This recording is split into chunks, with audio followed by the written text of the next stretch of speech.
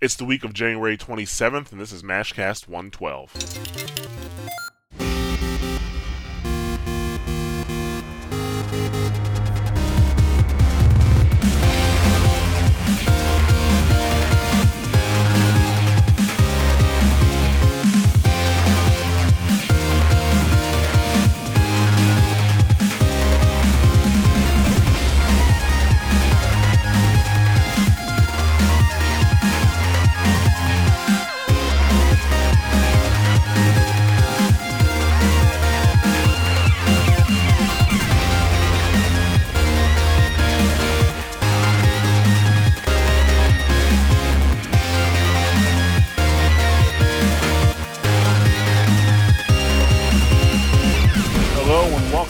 Another edition of the Mash Those Buttons MashCast.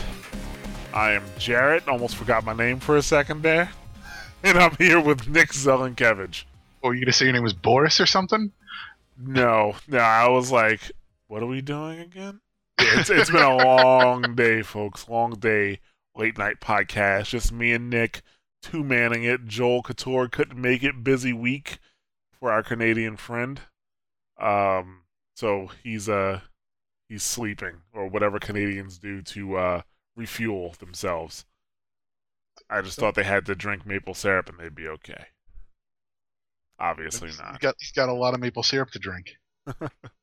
Yeah, so just me and Nick, MashCast number 112.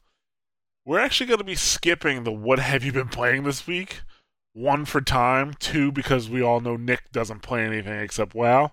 And I really haven't had a chance to play anything because we got something new coming very soon. It was supposed to come this Monday, but we still need time to work a few kinks out. So, surprise not coming this Monday, but it's coming soon, and therefore I really haven't been playing anything.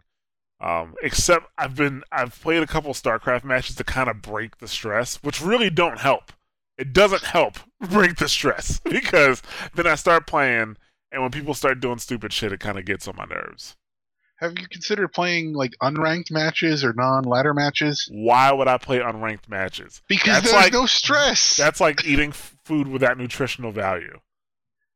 And that tastes very good sometimes. And it's bad for you. It's right. Bad for you. Why would I eat those empty calories of unranked matches? Because sometimes it can help you relieve your stress.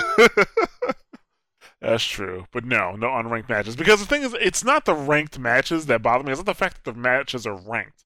It's the fact that people are fucking retarded. And it only gets worse with unranked matches. The only difference between an unranked match and a ranked match is that usually the other team is just so bad, or the people are so bad that single-handedly I can win the game.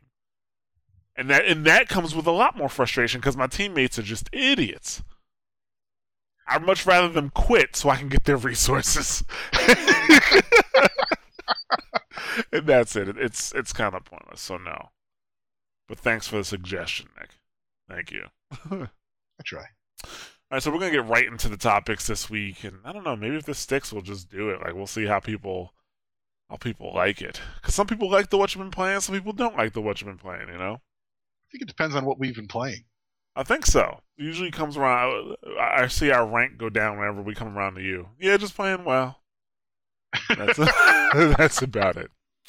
But yeah, let's get right into the topics. Let's start with a hot topic at the moment. By the way, not a lot going on right now. We were going through our topic list, which actually has a lot of posts or a lot of different topics to go through, and it was kind of just like, I don't want to talk about any of this stuff because it's kind of just bullshit. The bullshit is bad for you, as George Carlin would say. But yeah, so only a few things we thought were worth talking about, even though we missed last week due to technical difficulties. But so let's start off with Nintendo. That's the hot topic right now. I think like almost 2 weeks ago, for the news of Nintendo's financial, what they thought Nintendo was gonna bring out at their financial earnings call. News about that rumors at least started flowing around. Then the financial call actually happened, and Nintendo is definitely down the number of Wii. They're they're definitely down the number of Wii U's they thought they were going to sell. Even the 3DSs, even though the 3DS was the top selling console of 2013, it was less than their financial forecast expected. So they sold less Wii U's, less 3DSs, obviously less 2DSs, which I'm not sure if you saw, but did you see that some of the boxes for the 3DS stuff is now coming with a label that says also works on 2DS? No, I haven't seen that. Yeah, that's happening now. So I guess we'll see how if that works out in selling the 2DS. Well, it makes sense because again, you figure for well, especially because the 2DS seemed like it was kind of aimed at kids anyway, and so you get parents buying stuff for their kids, and they may not know exactly what's going on. So the better you can label all that, it's probably better for everybody. Yeah. All right. So Nintendo, I guess their profits slid by 30%, in the first 9 months of the year with the Wii U, and I think we kind of already knew about that, but it actually got a bit worse. I think didn't they slash their forecast by 50% total? Something like that. They slashed the hell out of it. Yeah, it was pretty bad. Um, but and also it was bad enough that Nintendo executives are taking pay cuts. Iwata is taking a 50% pay cut. Miyamoto's taking a 30% pay cut, and several, I think, other directors are taking a 20% pay cut, rather than have I guess the slash forecast come down on the employees, which is honorable. Honorable. That's not the way it works here in America. In America, golden parachutes deploy. And you're like, oh man, I feel so bad about not doing my job. I'm gonna go weep on my yacht. Like that's not good. Wasn't Golden Parachute a launch game for the N64? Or am I thinking of something else? No, maybe you're thinking about Pilot Wings. Maybe that's what I'm thinking of. Yeah. Pilot Wings 64. I played the shit out of that game. Anyway, yeah. So they sold 2.4 million Wii U's in about 9 months, since their last financial call. Obviously, that's not a good number since the PS4 came out in November and had already, and by December 31st had sold 4.2 million consoles. Even the Xbox One, technically speaking, Microsoft sold 3.9 million Xbox Ones. But I don't know why I feel so compelled to dig on Microsoft, even though we're talking about Nintendo. That's 3.9 million they sold to stores. 900,000 of those got left on shelves, by the way, just to clarify. Well, if that's the case, then we'll see Microsoft's sales this year decline substantially as they don't have to replace those units on store shelves. I don't know. It's weird, but I have a weird feeling right now. I feel kind of bad for hating. Like, I had absolutely no reason to talk about that. I had absolutely no reason to talk about that except just to kind of dig it in there. Like, nope, they're still in the hole. But anyway, they did sell more than Nintendo, in the short time frame that they were that the Xbox One was released. It's not just that Nintendo sold that little, that the Xbox and the PlayStation sold more than in a short time frame, but Nintendo sold more Wii U's in 2013, or no, I'm sorry, 2012, as I forget which year it is. Yeah. But that launch, I think they sold was like 4 or 5 million Wii U's, and since then they've only sold not even 3 million. So it's not just that they're getting beaten by their competitors over a very minuscule time frame, and that you can argue, oh well, the launch hype for the new consoles is kind of what's propelling them. It's that Nintendo's going backwards. Yes, and you know what? I'll be honest with you. It feels like, well, at least in my opinion, it's not. This all started with when Ubisoft pulled Rayman. This all started with Ubisoft pulling Rayman, and that kind of started like a lot of like the titles that people were excited for either getting pushed back or getting pulled off the Wii U. But well, see, here's the thing though. I don't know if you can blame that on Ubisoft, because the thing is, they were right. Can you say that they made the wrong call? If they had tied Rayman I Legends think to the console, they made the wrong call delaying it on the Wii U. They could have come out multi-platform in September if they wanted to, but to delay it on the Wii U so that the multi-platform release across all the platforms was at the same time, I think that was wrong. Because to be honest with you, I was at the time I was seriously considering getting a Wii U, and then they were like, "Oh well, we're pulling Rayman back," and that was a huge blow. That was a huge blow because now the Wii U's biggest problem is their software. Um, they don't their biggest titles haven't come out, and a lot of that has to do with the way Nintendo started handling third parties with the Wii, where they made agreements with like EA, Activision, and Ubisoft to not release their big titles around the third party titles, so the third party titles have more room to breathe, and that came back and bit them on the ass. I think we're gonna, there's just been a too large of a gap in terms of the games that would sell Wii U's. Like, there's too large of a gap of good games with the U. Actually, Joel wrote that article last year, the editorial about the fact that I think he said it was like 9 months between releases that he wanted for the console. That was way too Yeah. long. It's 9 months that the console's not selling. Exactly. Now, to be honest with you, I do believe that 2014 will be their year, mainly because of two games that we know about right now. Mario Kart's coming out sometime around May, and then Smash Brothers comes out this year. If Mario Kart doesn't move consoles, Smash Brothers will. Smash Brothers will absolutely move consoles. It has to be their year just because it can't be any worse. I mean, I almost think that last year was sort of a study in what is the minimum number of people that will buy a console in any given year. And so, I mean, you're entirely right about Smash Brothers, and I mean, well, I worry about Smash Brothers a little bit, if only because it's the 3DS version is being released at the same time or close to it. So I wonder if people might just not say, look, I've already got my 3DS.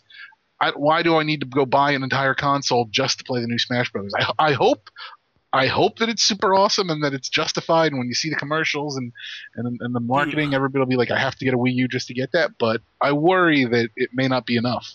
The reason Smash Brothers moves is because of people who play Smash Brothers, not new people coming into Smash Brothers. New people coming into Smash Brothers may just get it for the 3DS if it comes out for it, but all of the Smash Brothers fans are going to get it for the console. Why? So you can have 4 people sitting around one TV kicking the shit out of each other. That's why. And chanting Pikachu. That's why. Well, yeah. But you can still do that. I mean, maybe not sitting around one TV, but you have that's the 4 whole people thing about sitting on the same couch. No, that's the whole thing about Smash Bros. Is the chaos of everybody being around the screen at one time and everything happening on one screen. But if everybody can see the screen individually, even though it's spread across 4 it consoles, fucks up the chaos, Nick. I know what I'm talking about. Okay. No, I guess all I'm saying is that if you already own a 3DS, then the cost for Smash Brothers 3DS is going to be what, like $40, $50? I don't even know what a 3DS game goes for. But if you don't own a 3DS, then the cost for Smash Brothers is going to be, what, $60 plus the cost of a Wii U? So you're talking, what, $300, $350? Dude, they'll probably do a bundle. But let's say they don't. Go ahead. Okay, but my point is that additional cost of the Wii U, fundamentally, that extra $250 or so, is a significant marginal investment. And if I guess it comes down to, do you feel that experience of sitting around the screen together, all looking at the same device and being able to talk shit to each other, is that worth $250, or is the ability to just say, hey, everybody, you already got your 3DS, and then you can all just sit in the same room and play, and we're just staring down at our little handhelds? Is that good enough for only having to buy the game? For Smash Brothers, it's worth it. Well, I hope more people feel like you, but I'm sure that there will be people who don't think that, and that could potentially hurt the sales. I don't want to play with them anyway. But I know you had some thoughts on their quote unquote mobile division that they're working with now. Well, because what happened is, I mean, we had all these reports coming out about about how Nintendo is doing, and there's been a lot of speculation. Like, the media for some reason loves to pound the drum that Mario needs to be on a handheld device, and not just a Nintendo handheld device, but your smartphone. And Nintendo's been relatively stoic and saying it's not going to happen. But they had a presentation yesterday, I believe, where they talked about some of their strategies going forward, and one of them was to build a small select team for smartphone development. And their concern, I guess fundamentally what they've realized is that smartphone devices are so prevalent and ubiquitous that for them not to be on it hurts them. And they didn't say that they were going to build a game or anything like that. They didn't say that their characters were or weren't off limits for that. They just said they have a team who's going to develop something for smartphones. And the implication seems to be that mostly they'll be developing some kind of advertising, because if they can get if they can get a Nintendo app that's out there and it says, hey, you can have Nintendo on your phone, and it's going to just sit there and promote your 3DS and your Wii U and all that kind of good stuff. At least they're in that space and they're not unrepresented, because I think we've seen Sony has even talked about having was it an Android app? I think Sony's worked on like an Android app and that does, I think, a similar purpose. And so it in a way it's kind of Nintendo finally acknowledging that they have to play with everybody else to a degree, that they can't just kind of define their niche and go with it, because as much as they can do that to a degree, they're still struggling right now. And so this is kind of their answer to the calls of the greater world to sort of tell them to wake up.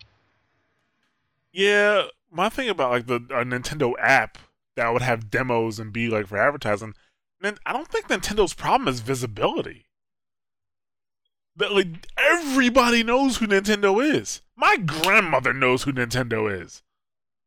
And does your grandmother buy Nintendo games? Well, no. So no, I don't think... I'm just saying, like, visibility isn't really their issue. I guess it could be a good reminder to people that, hey, we got these games, but I mean, I think that's exactly what it is. But like making stuff on the iPhone and even Android, like an app like that, is that would. It's almost like the message they're trying to relay is that they're catered for a casual audience. When I don't think Nintendo has ever catered for a casual audience. Nintendo has even with the Wii, they did not. I'm sorry, but they did not cater for a casual audience. The casual audience caught on to the Wii. That's the difference. Nintendo has always made games to be fun, to be challenging, to be engaging, and they made them for gamers. Maybe not the hardest core of gamers, but they made family games. And I don't think them putting an app out to the iPhone users, I don't think that's going to pull more people in, because if you're a gamer, you're either going to buy Nintendo or you're not. Either you like the games or you don't. No, I think you're right, and I think that's why Nintendo's so hesitant to full on commit to like actual game development on a mobile device. But I think what they're seeing is it's a screen that's in front of a lot of people's faces a lot of the time, and they're not on that. You see Nintendo commercials on TV, you'll see Nintendo billboards and stuff like that, but you don't.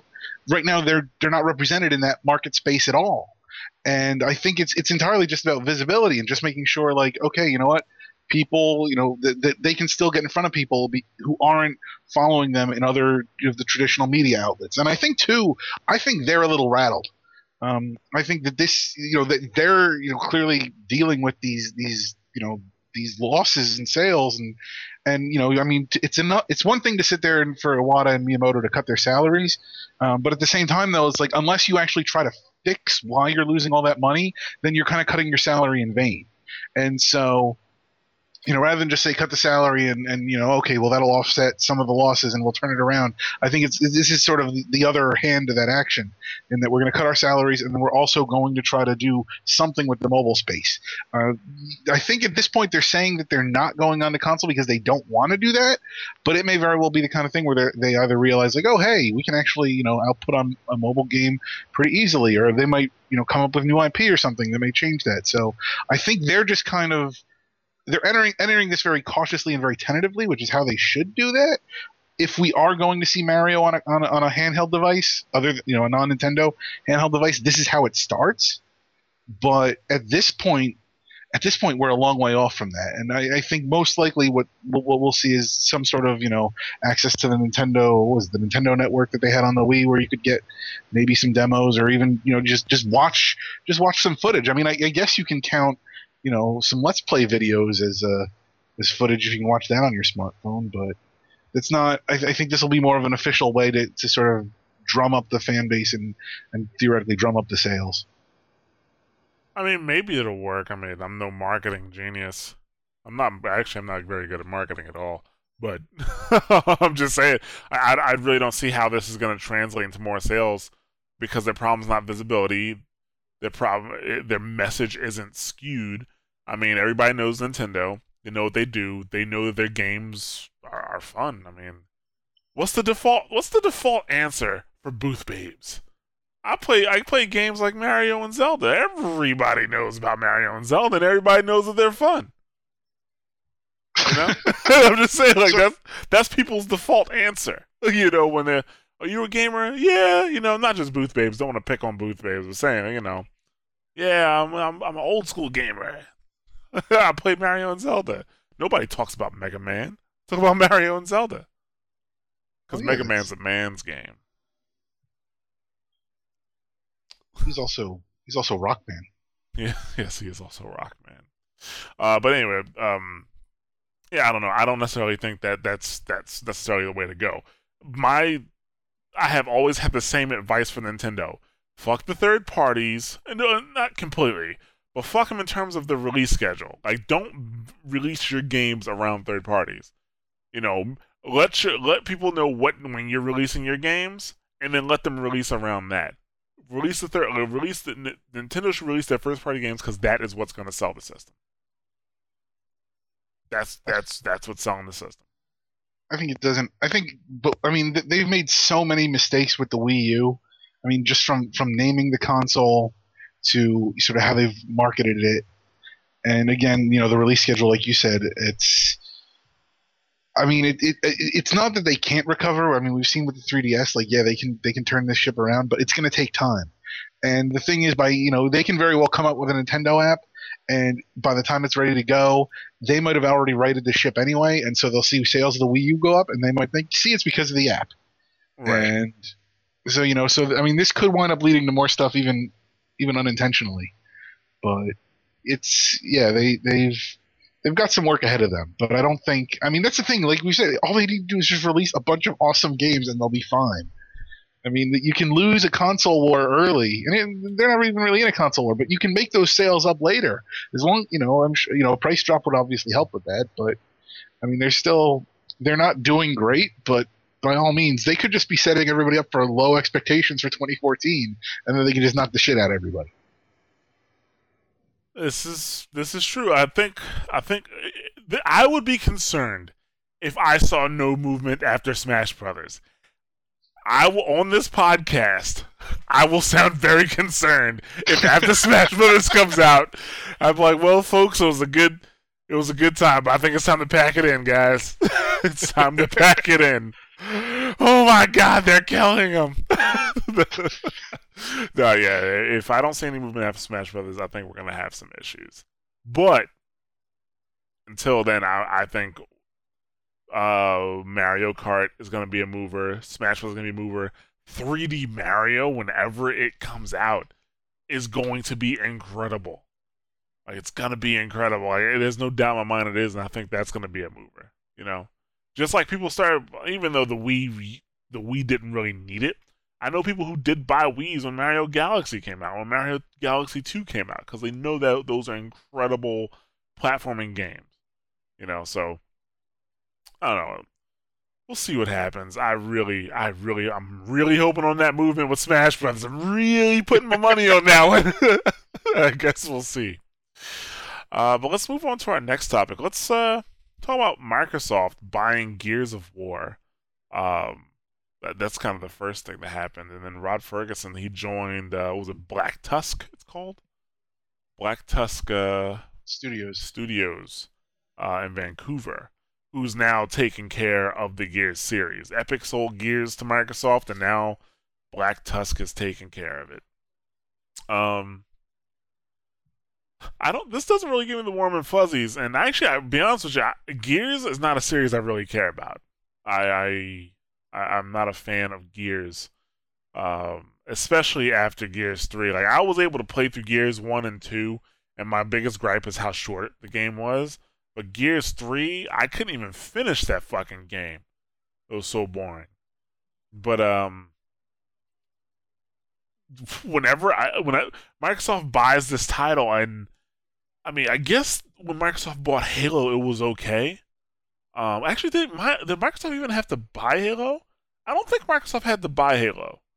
I think Microsoft already owned Halo, and then they just made 343 Studios, and that's how transfer went. But then, like, you have another game like Project Gotham Racing, where Microsoft they bought the rights to that.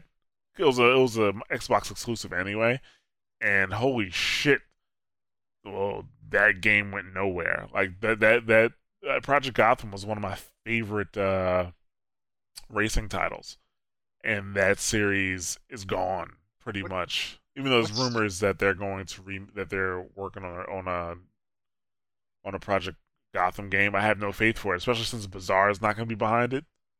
That's how far-reaching that Venom went. It killed Bazaar.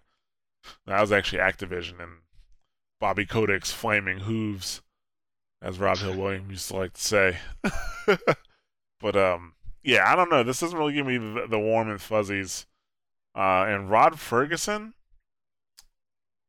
telling me that he's on the Gears team now, not really making me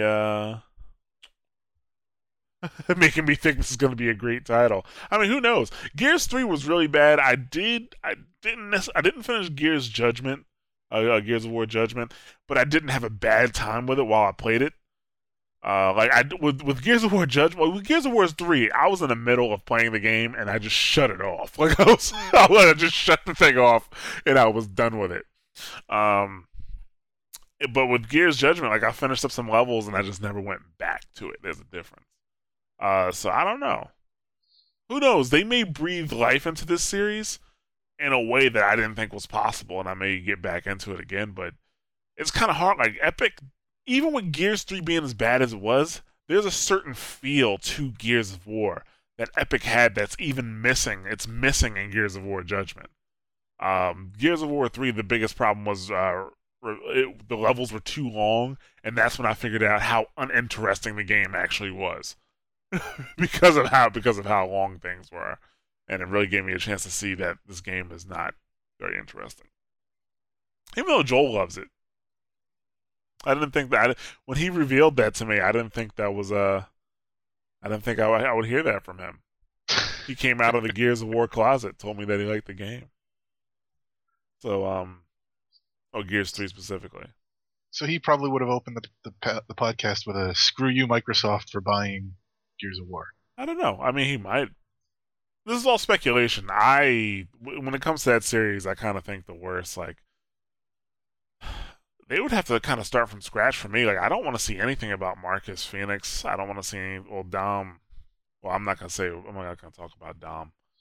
Just in case somebody didn't beat the game. I didn't beat it, but I heard about what happened with that character. I really don't want to hear about Cole. Like, they ruined Cole for me in the third one. He became so annoying. I'm like, this is why he didn't have that many speaking lines in the other games.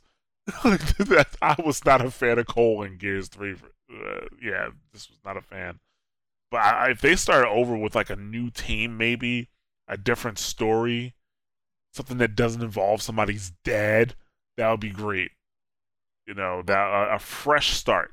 Because I really liked Gears 1 and Gears 2. Gears 1 changed the way I felt about HUDs, or HUDs. And for those who don't know what that means, one, I don't know why you listen to this podcast, but I'll explain it anyway. It's heads-up display. It really did change the way I looked at HUDs, because that was like the cleanest HUD I had ever seen at the time. It was just like all screens, like, oh man, this is great, this is clean.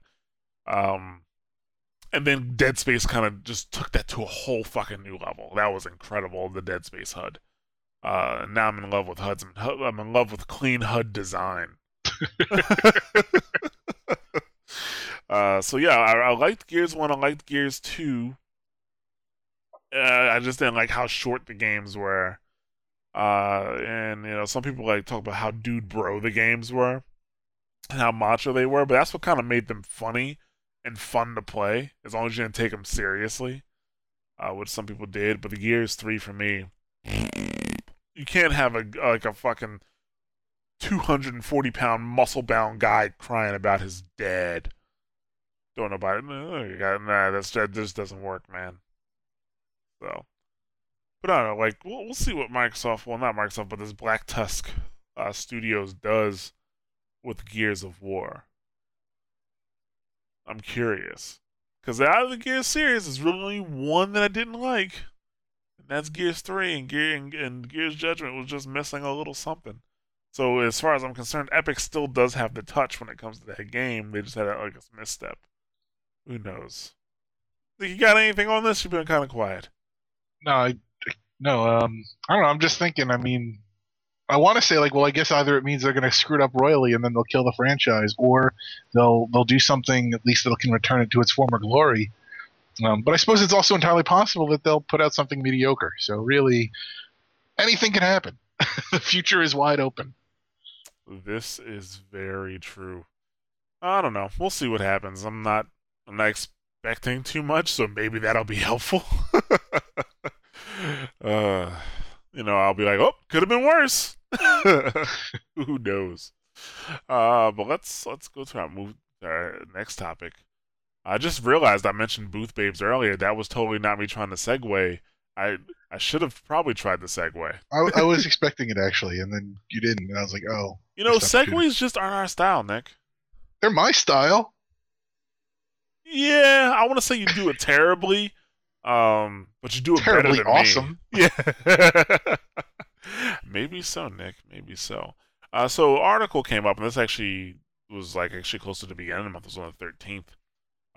It's called from TechCrunch, called "Booth Babes Don't Work," and it's not just the reason it caught my eye because it wasn't just another article or editorial written about how booth babes are sexist and they push women away and da.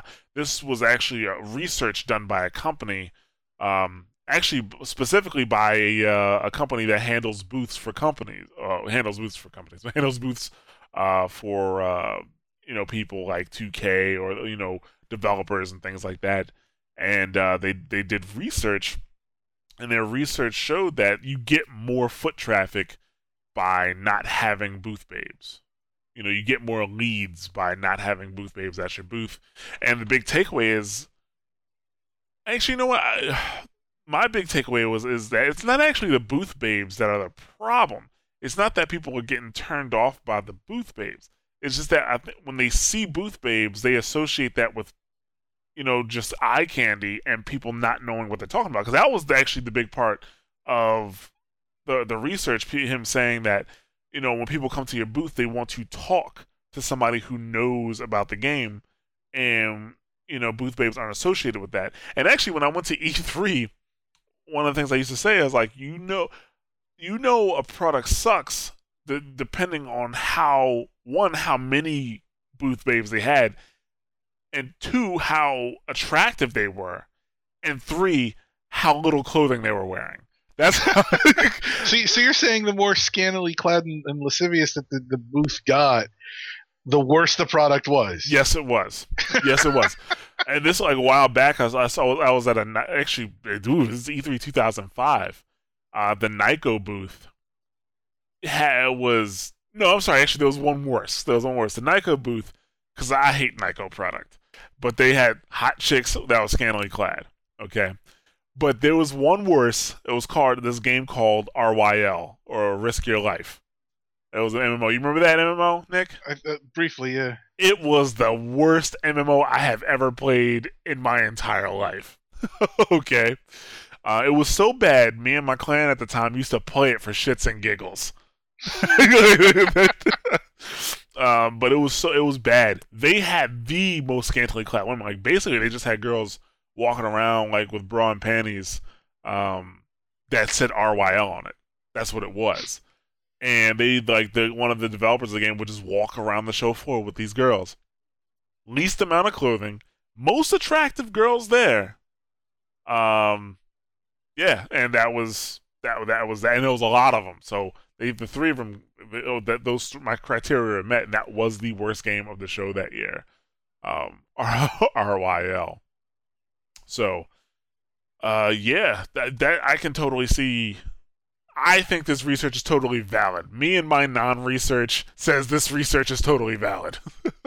Well, it's interesting. I mean, because he starts off talking about how he sort of started the research by accident, insofar as he wound up at a convention with two separate booths by chance, and he set it up so that one booth had the booth babes, and the other booth, he instead of hiring booth babes, he hired two local.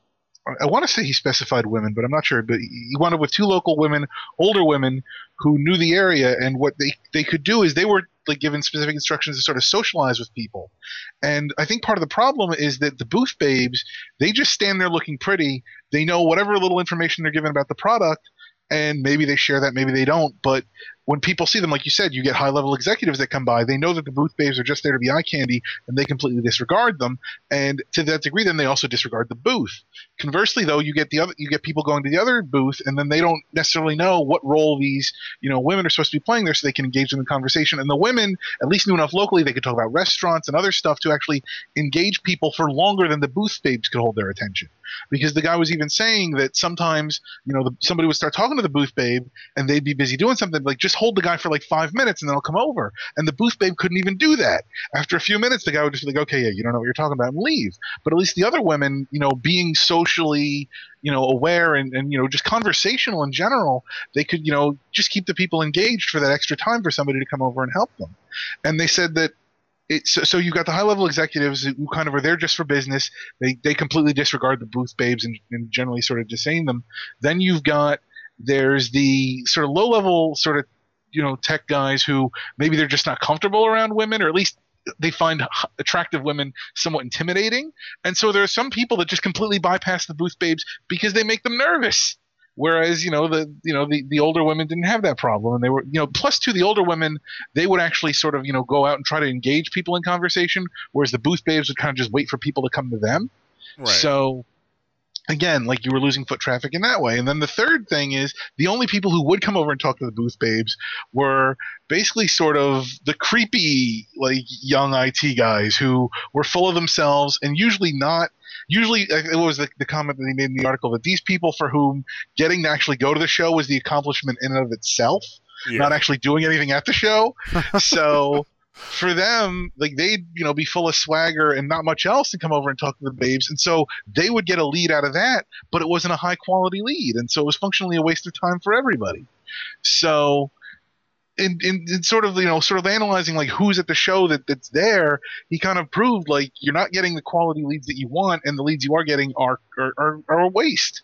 And just on that alone, you're much better hiring somebody who can actually represent the product and really engage and be conversational with people. I think that's the biggest thing. If you've got any sort of personal skill set that you can talk to and interact with people, even if you don't know the product, but just to be able to, get their attention, bring them in. I've been going to a ton of bridal conventions lately, and, you see the people who are standing outside their booth, actually trying to, like, wave at everybody who's going by and talk to them and just get their attention, because then we'll come over and we'll actually look at your your book of photography or whatever.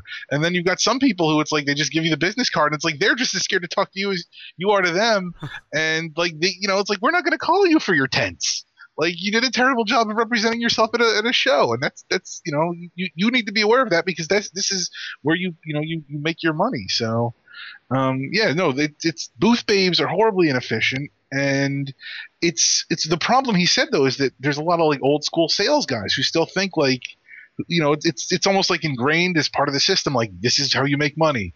And especially, he was saying, you've got like the marketing people who are kind of on the floor and trying to get away from that, but then they have to go back to the sales people who aren't quite as involved, and they like they're the upper echelon CEOs and stuff, and they're like, well, if you're not spending money on booth babes, then you're wasting your money. And that's kind of why we still have the culture. I think as this kind of research gets out there, plus the general sort of awareness of them being I guess being anti-woman, I think those two movements together The booth babes are eventually going to go away, but I think we still got some time before that happens. I don't think booth babes have to go away though. That's the thing. I don't think, like I said, the problem isn't the booth babe.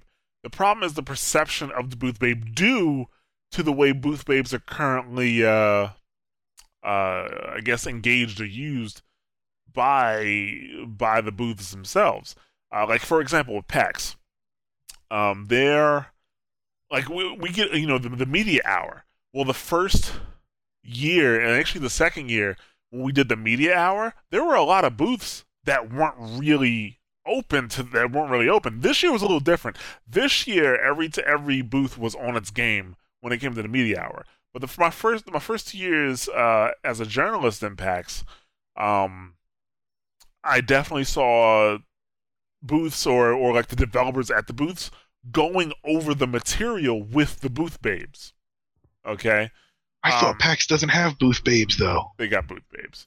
Anyway, so they're going over the material with the booth babes, and some, like from what I heard, some was more intensive than others. Now, to that I also say, we're an hour before the show starts. Is that really the time to be educating the booth babes on the actual product that they're about to sell? I don't think so. I think the companies need to be more proactive with their product education.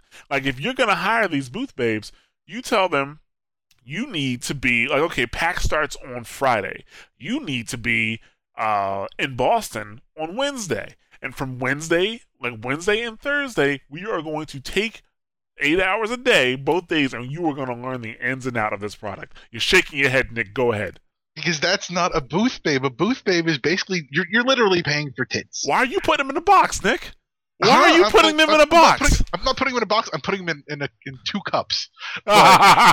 Oh, but Nick's not a cabbage. No, but that's the whole thing. Is I mean, you're paying these young girls for just stand around and look pretty, and that I mean, you're giving them the basics of the product discourse because you have to, because that's the nature of the convention. But fundamentally, what you're saying is something more akin to what this guy did. We're having the women who are educated about the product. It happens that they were older and they weren't dressed in scantily clad women or dressed in scantily clad clothing, but to actually educate somebody and make them into a salesman, that's not a booth babe. And I think maybe what'll happen is you'll see sort of an evolution. Like you can still be an attractive woman, but you don't need to be scantily clad, and you can be educated on the product. And then you're no longer a booth babe. Then you're actually a marketing spokesperson. But that's what booth babes are. Booth babes is a slang term. But it's a derogatory term, and it's intended for those scantily clad. Are you saying they deserved it, Nick? When you put on the bra and panties that say RYL and you're getting paid for it, yeah, you deserved it in that case. Oh, okay. That's the thing. Like the booth babes, I mean, we just said it's a slang term, it's a derogatory term, but we're still using it because that's what we do. So booth babes they are marketing they're people, but they're marketing tools. Okay. Yep. The thing, like I said, booth babes are they're brand ambassadors, and they don't have to be there just to be the eye candy. I mean, of course, I mean the devs or the people running the booths want to attract you to the booth, and that, like, when you have a field or a market like video games that is still targeted at males. Not being targeted at females is a totally different conversation, which we're not going to have. But right now, it is targeted at males. When you have that, males are going to generate. Well, a lot of males, not all males, because we just talked about some who will be scared away by the women. But a lot of males are going to gravitate toward the pretty women. Or if you're walking by the booth and the chick says, "Hey, what's up? Come here," you're gonna go. You go, "Hey, what's going on?" Like you have a chance. Like, well, you're either gonna go or you're just gonna put your head down and run away. Yes. But that's part of the deal. I mean, that's just kind of smart marketing. No matter how sleazy it is, that's smart marketing. What I'm trying to say is that the booth babes don't need to be brainless.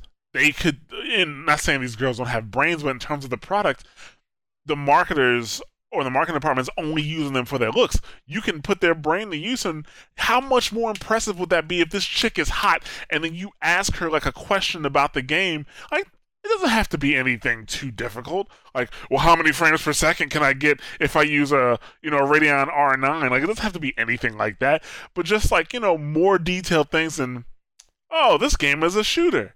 You shoot like this. Blah blah blah. Let me get it something that can at least hold somebody over, like me, because the thing is, I'm not going to ask a booth babe too difficult of a question because I know she's not a developer. Like developer style questions, I'm gonna wait. I'm gonna talk to the developer about detailed stuff like that. But something about the game that she can at least keep me engaged while I wait for the dev. I think they can do that. That is totally possible. See, I'd need to know what the going rate for a booth babe is because I feel like the people who approve these budgets aren't going to approve that extra day of training that you're asking for, or however much time it actually needs beyond that hour before the convention to justify that. I think that's sort of where that falls apart. Is that it's almost like for the amount of money that it might cost for that, maybe you send somebody else out to the convention, who's already familiar with your product instead, and you can sort of recoup it that way. I don't think. Well, I see what you're saying. I don't think it's feasible enough for that to happen. What I think would happen is that, like I said, I think what I think will happen is that you'll see the booth babes and they'll just be, like you said, better trained marketing wise, but they won't be scantily clad. I think that aspect will fall away. They'll just be generic marketing professionals. But they're still booth babes. Like they're still the same people.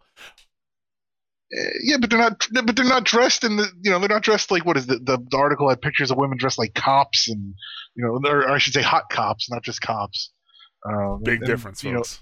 Big difference, and assorted, and the assorted outfits that I think if you see a woman dressed like in a business suit, you don't think she's a babe. Okay, well, no, I do. I've seen women in a business like that. But you don't think. Here's the thing: you see a woman in a business suit, and you assume that she's professional because of because of her attire, and you see a woman dressed in in bra and panties that says RYL, and you're going to dismiss her. Okay, so what about the girls at the Nintendo booths? What do you think about that? Because those girls, they're not scantily clad. They're not dressed professionally. They're dressed casually. They're attractive, but you can still talk to them about the product. I don't. In honesty, I don't remember that. I think I put my head down and ran away from the Nintendo booth. The Nintendo has been very good about that. Even though some people were hating on them when they attached the 3DSs to the girls and had the girls walking around, I'm just kind of like, I'll play it. But still, like, yeah, I mean, like, what's wrong with that? I'm not saying these women. I'm not saying they need to be in Duke Nukem style schoolgirl dresses. I'm just saying, like, they don't have to dress in business suits. Or what if you? Because booth babes are typically regional. Like, you're not gonna have a booth babe from California unless she's just that popular coming to New York for a show. You'll get girls in that area, or promoters, brand promoters, if they want to call them. But what if the company got a set of girls that they liked, and they trained those girls, and then they moved them from show to show? That would work. Yes, it will work. We're fucking geniuses, Nick. This is what. I think the question is, it all comes down to what the going rate is, because as far as bringing these women in, I don't know what their hourly rate is.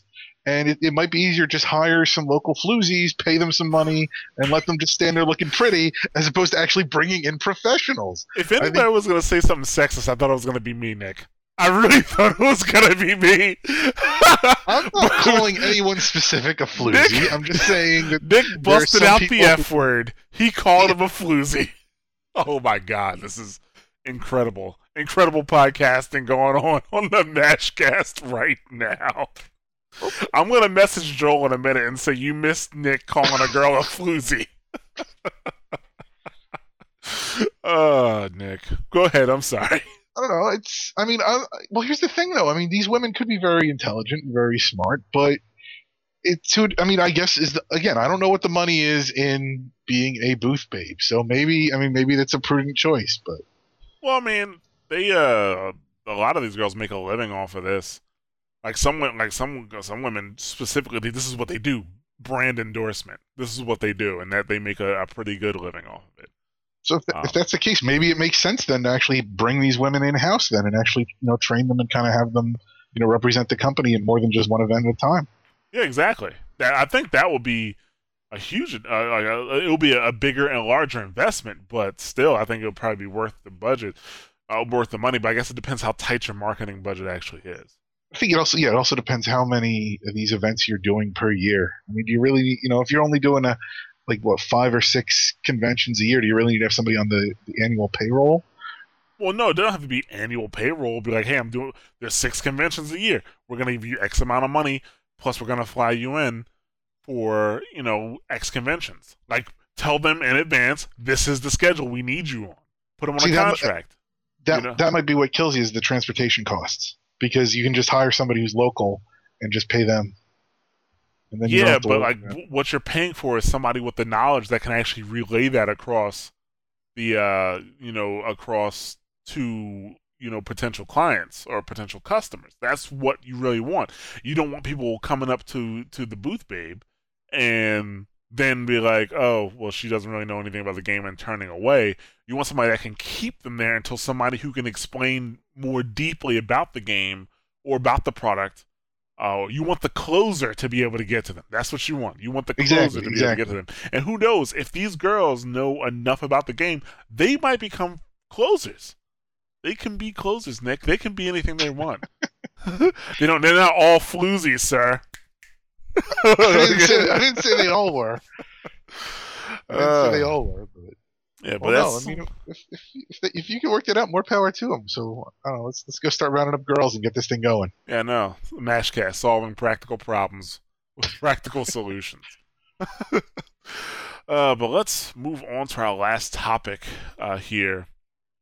Shadows of Mordor was announced. It's a Lord of the Rings game, third person platformer esque.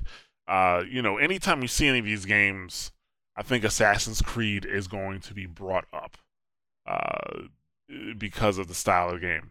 Now, I'll be honest with you. I just watched the video today. There was like an 8 minute video that was of gameplay that was put up I watched it on Eurogamer. The video is actually put up on YouTube, but I just watched it today. I think for the last 2 days. Like, well, actually, let me see when was this article actually published. I'm sorry. It was, oh no, I'm sorry. This article was published last Friday. Actually, so it's been more than a few days. It's been more than a few days that this has been up. Last Friday it was. So I've heard people complaining, I guess, or there's been a lot of hoopla about people saying, "Oh, it's Assassin's Creed, it's Assassin's Creed," and I'm kind of just like, okay, it's the same way people always compare games like this to Assassin's Creed, right? Then I watched the video. Holy shit! Like the game, dude, the game, the movement, like that is straight up Assassin's Creed. Like, not that they were not. It's not like they were mimicking Assassin's Creed. It looks like they took the code from Assassin's Creed and put it into their game. I swear to God, if you haven't watched this video, you gotta watch it. The way he crouches down and walks, the way he climbs the side of buildings, the way he hangs off the side of buildings, the way he jumps, the way he grabs for a long jump, that is Ezio Auditore. That is Ezio. That movement is straight up Ezio. There is no doubt in my mind. Well, you're not the only person to say that. Yes, actually, one of the developers from the combat designer for Assassin's Creed 2, Charles Randall, says he said, "Seriously, can someone tell me how Assassin's Creed 2 and assets are in Middle Earth, Shadow of Mordor game? This is my code in that game." He exclaimed later. That's what the Eurogamer said. He says, "I spent 2 years. I spent 2 years staring at AC2. I know it when I see it, dude. So do I." Like, I was like, I really could not believe that. Like I said, it wasn't just similar. It is exactly like Assassin's Creed in that aspect. Like the movement, the jumping down from on top of people and killing them. That is exactly like Assassin's Creed. Now, the game, like, once I got past that, once I raged about that, because I hit pause on YouTube, I didn't finish watching the video because I was really kind of pissed about it. Then I watched the rest of the video. And now I'm actually interested in the game because there are definitely some aspects there that Ubisoft might want to take note of that I think could push the genre forward. Um, First of all, this did you watch the video, Nick? I saw one of the videos. I don't know if I saw the video you're talking about. The one that talked about the memory system. No, I didn't see that. Okay, so basically, there's actually it's called the Nemesis system. So this game has something called the Nemesis system, which basically gives your enemies a memory. Okay, every boss has a memory, or every I don't want to call them major characters, but every major enemy has a memory of you. Apparently, not like first of all, your enemies or the people you have to kill are generated randomly every time you play the game. It's not the same people. So you have different people with different stories, which means technically speaking, the game could take you down different paths. Okay. So you have that. And not only do they have memories, like you'll encounter some of these people, right? And there may be a chance that you don't kill them. Like I don't know if it's like going to be planned where you don't kill them, or if you kind of fail in your objective or don't do it fast enough. Is it going to be something like, well, they lived and they remember you? Like the one guy, the first guy they talk about, he barely escaped the last time you fought, and he remembered that. So what he did was when he saw you, he sent a bunch of people after you first, and then tried to kill you. Um, the second guy they showed, the second enemy, you burned like his half of his face was burned because you left him to burn alive, but he got away, and he remembers that, and his face is all scarred up because of that. So this Nemesis system is something that could actually really add to the game. The second thing is, and I guess this is kind of hard for Assassin's Creed. I mean, they could probably find some way to account for this. But you have these things called Wraith powers, which adds a whole new dynamic to the game. First of all, like some of the moves I saw the main character doing, he was switching to Wraith power, which people were when I read about it originally, people were just saying, "Oh, it's just eagle vision." Fuck that. No, it's not. It's not just eagle vision. Like he actually has powers he can use with it. Like he could slow down time to shoot arrows. One of the other abilities I saw, he was able to teleport to enemies. Like this guy was running away and he teleported quickly to the next enemy and killed him. Also, that's another thing. The combat system. I mean, I guess while I don't even know if I want to call it similar. I mean, how else are you gonna fight people in a third person melee game? Like it's not you either have like the Devil May Cry style of fighting, or you have like this, where people kind of surround you, you can block and parry them, and and hit them. It's not as bad as Assassin's Creed has gotten now, where basically in Assassin's Creed now, any action you take has to be a block or a parry or a counter. Whereas in this game, like he can actually initiate combat and kill people with swords and stuff like that. One of the articles I read, somebody was complaining about, oh, the enemies even have tails when they're about to hit you. Of course they have tails when they're about to hit you. You know how annoying that would be if they didn't have a tail so you can counter or block it? So I'm not going to I'm not going to get them on that fact. But these Wraith powers where he grabs the guy, like the first guy, called like Ragfoot or something like that. It's a orc. He grabs him and he has four options. He can control his mind to a degree. He can either assassinate. He can send him on an assassination mission to assassinate somebody else. So actually, I'm gonna get to that last because that's the option he actually took. He can send him as a spy, where he'll go collect data or information and bring it back to you. He can terminate him or kill him. He can. What was the other option? It was spy, kill. He can fear him or spread fear through him. Basically, put like something in his head and let him go around and I guess spread your legend around and make other people afraid of you, which will affect the game. All of these options affect the game different ways. And I'm thinking termination is probably the easiest to go, so it's going to help you the least. But the last one was assassinate, where you can actually send him on an assassination mission. And when they opened up that menu, when he chose that option, it just didn't say, okay, this is an assassination mission now, where you have to go assassinate this person. It brings up a menu and it shows all of your nemesis on one screen, and it shows his relationship to each nemesis. Okay, and then he can pick another nemesis for this person to go and assassinate. And there's like kind of a percentage chance of uh how well he's gonna do. Can he do it successfully or can he not? So in this demo, he sent him to assassinate one of the main bosses, one of the guys you were trying to kill. And of course, he had a 0 to low success rate. And I guess this is going to change based on like who you pick. But at least in this case, he actually ended up the guy who you turned into your ally, kind of, I guess, the assassination mission.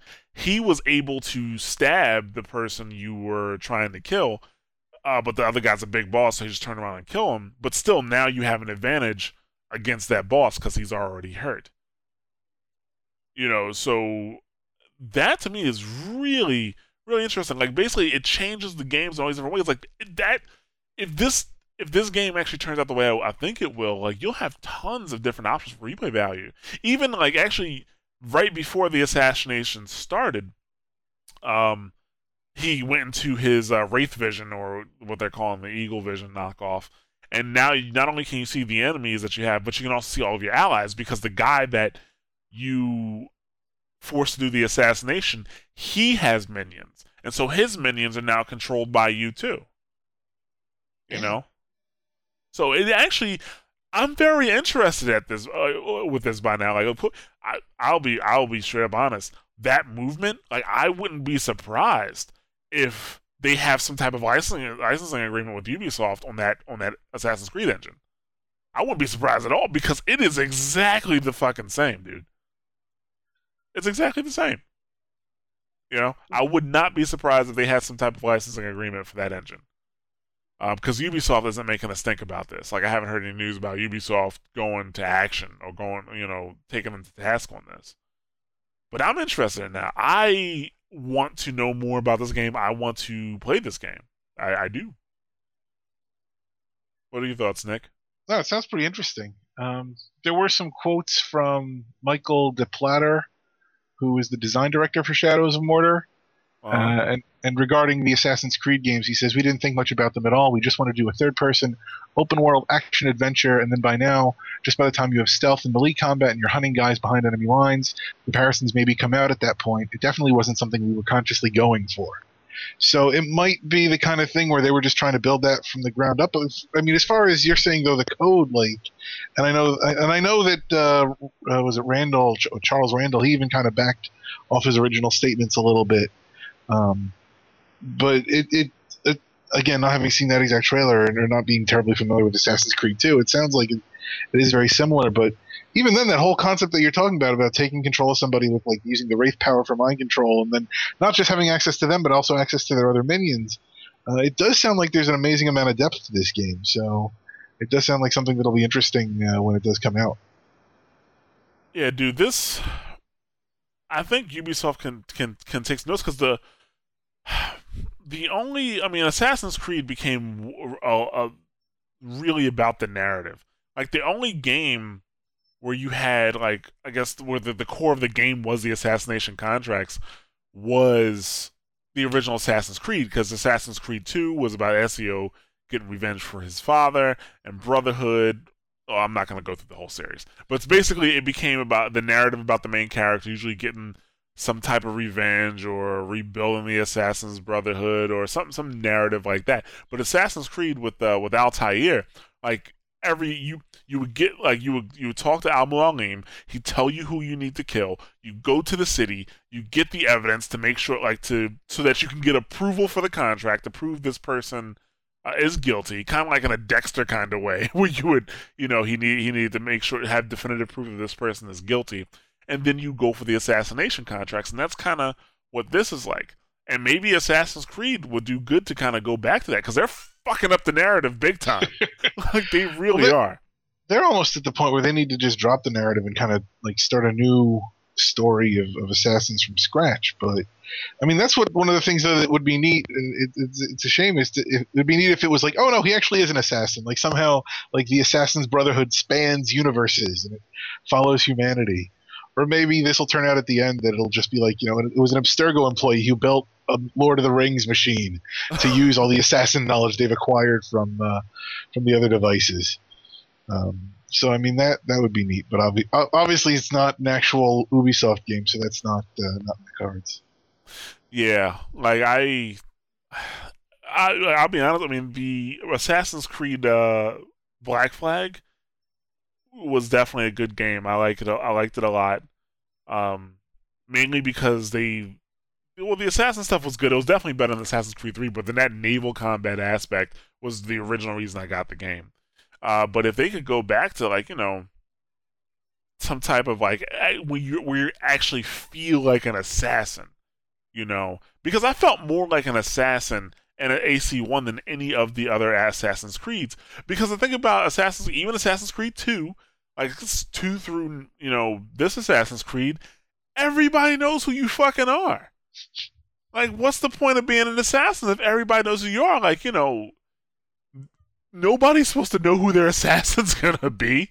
But that's Rockstar Creed. Whenever you go somewhere in Assassin's Creed 2 through now, they look at your face like, oh shit, assassin! I'm like, oh, he knows. Whoops. Whereas in Assassin's Creed, the first Assassin's Creed, you could kill every single target without alerting the guards. Every single target in Assassin's Creed 1, you can do that too. Sorry, except the very last guy you gotta fight. The last two guys, technically speaking, sorry, that you have to fight. But if you went back to actually feeling like a badass assassin, like, they don't know you're coming, you're fucking striking from the corners, popping out of the rafters. Like, that would be really cool, I think. But maybe they just need to take a break from writing narrative because they're killing that shit. Woo, they're killing it. So, I don't know. I like where this is going. I am very interested in Shadow of Mordor, and I will love to learn more about this game. I wonder when it's coming out. I'm not even sure. I don't think they have a release date for it yet. So, I don't know. I like what I see. Even though, that movement, bro, you gotta watch the video. You have to watch that video.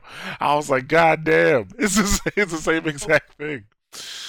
So, well, I mean, that's been a running thing. Like, as I said, Charles Randall, even Penny Arcade had a comic about that. And so, yeah, clearly, if they didn't intentionally mean to mimic that, they did a very good job regardless. Yeah. So they did. Hats off to them. Hoods off to them. Yeah, I do like that Penny Arcade comic. That was pretty funny.